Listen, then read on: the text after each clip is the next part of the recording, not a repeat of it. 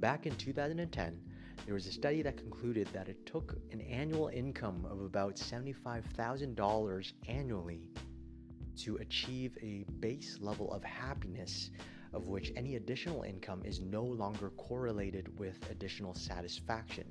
That means that the people who earn, say, $300,000 a year is no more happy than the person making $75,000 a year. There has been an update to that study now, and it concluded that the number has since increased from $75,000 to $105,000 annually. This is bad news to us all, folks. Let's talk about that today on the Roger Farm D Show. Don't forget to check out rogerfarmd.com to get to know me, to suggest future topics for the show, and to join our community. According to that article, the study is based on a life satisfaction survey conducted on over 1 million people as part of the Gallup World Poll. Respondents across the world were asked to rate their lives on a scale of 0 to 10, where 0 is the worst possible life and 10 is the best possible life. After accounting for a person's age, gender, and marital status, they found that people with higher incomes are generally happier. But they also found that there is a level of income at which happiness is no longer correlated with more money. This threshold figure varies from region to region, but in North America, it is at $105,000. I'll list a couple more places for those of you who are interested. In Australia, it's the highest there at $125,000 annually. The lowest is Latin America at $35,000 annually. Southeast Asia is $75,000, and globally it averages to around $95,000 annually. I can think of a few possible reasons, starting with the obvious.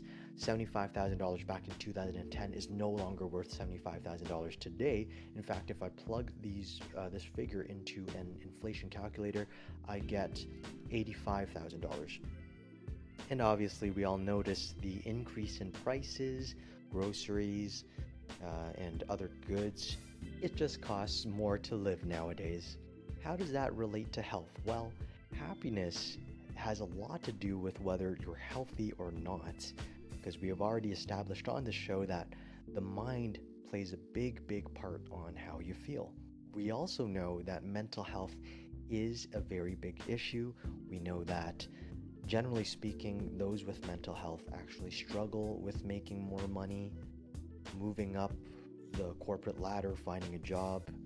What I'm trying to say is mental health and trying to strive to be happy is already very difficult and is an issue in society nowadays. And with this study, I guess it kind of shows that it's harder now than ever.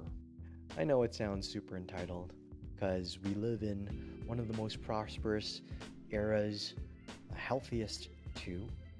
Although we have issues like mental health, we also are, disease-free for the most part. We're born healthy. We no longer die as easily from cold and flu. But I think this just further outlines the enigma that is mental health. We can be physically healthy, everything can be going right, yet it's still very difficult to just be happy. It's something that everyone strives for, yet no one has really cracked the code, found the secret to true happiness.